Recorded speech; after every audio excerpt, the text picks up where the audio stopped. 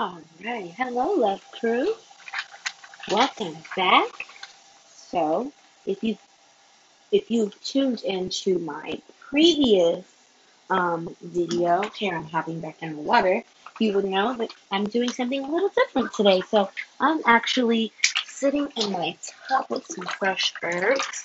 My goddess bath that I made after the full moon by charging up some of these herbs. And now here in my bath, it feels so good and warm. And we are now, I just did Graham's Awakening. And this one is going to be Death to Ego.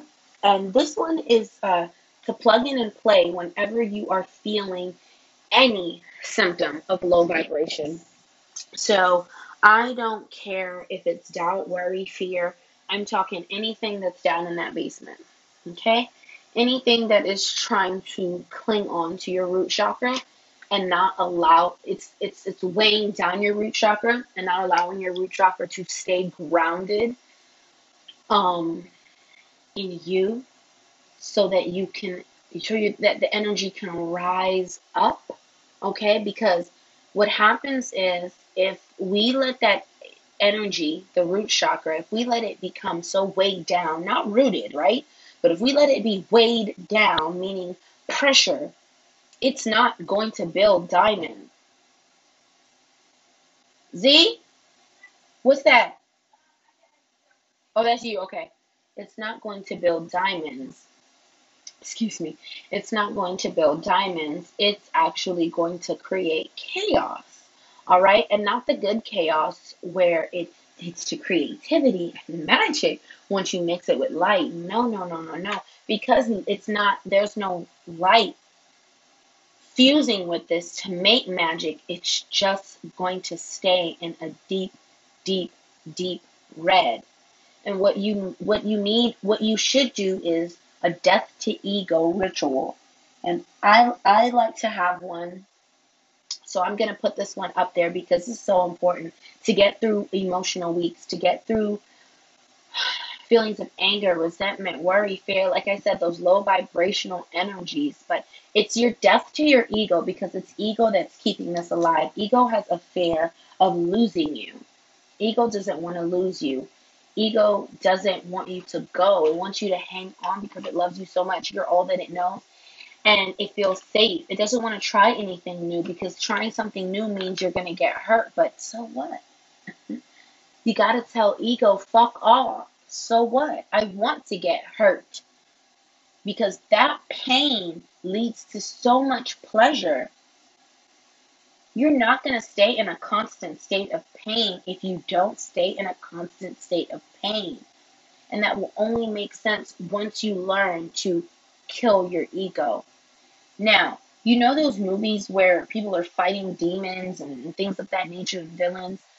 You know that movie lasts for an hour and something change, and sometimes you feel so depleted energy wise, right? After watching this movie, after seeing this hero go through all this. But I want you to realize something. That is a battle that you face every single day.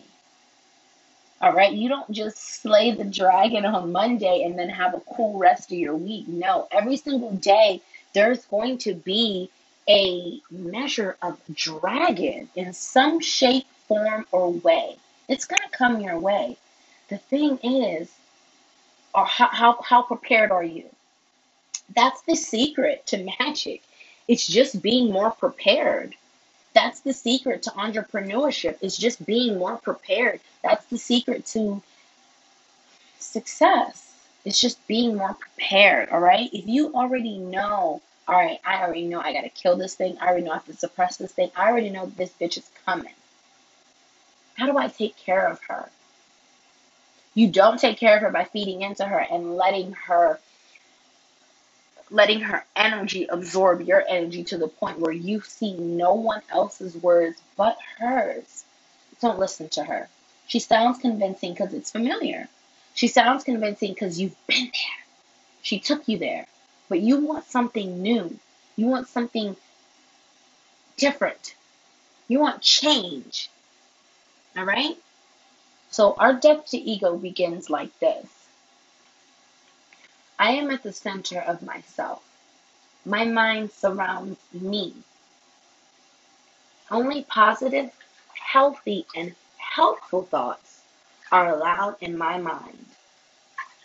I feel calm. I feel tranquil. I can rest. I want to clear my mind from negative thoughts, and I will.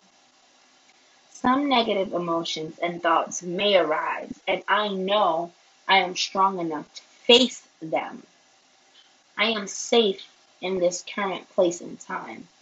Nothing can control me except for me. I inhale fresh positivity and exhale stale negativity from my body and mind. I am grounded within myself. I am free within and around myself. I trust myself.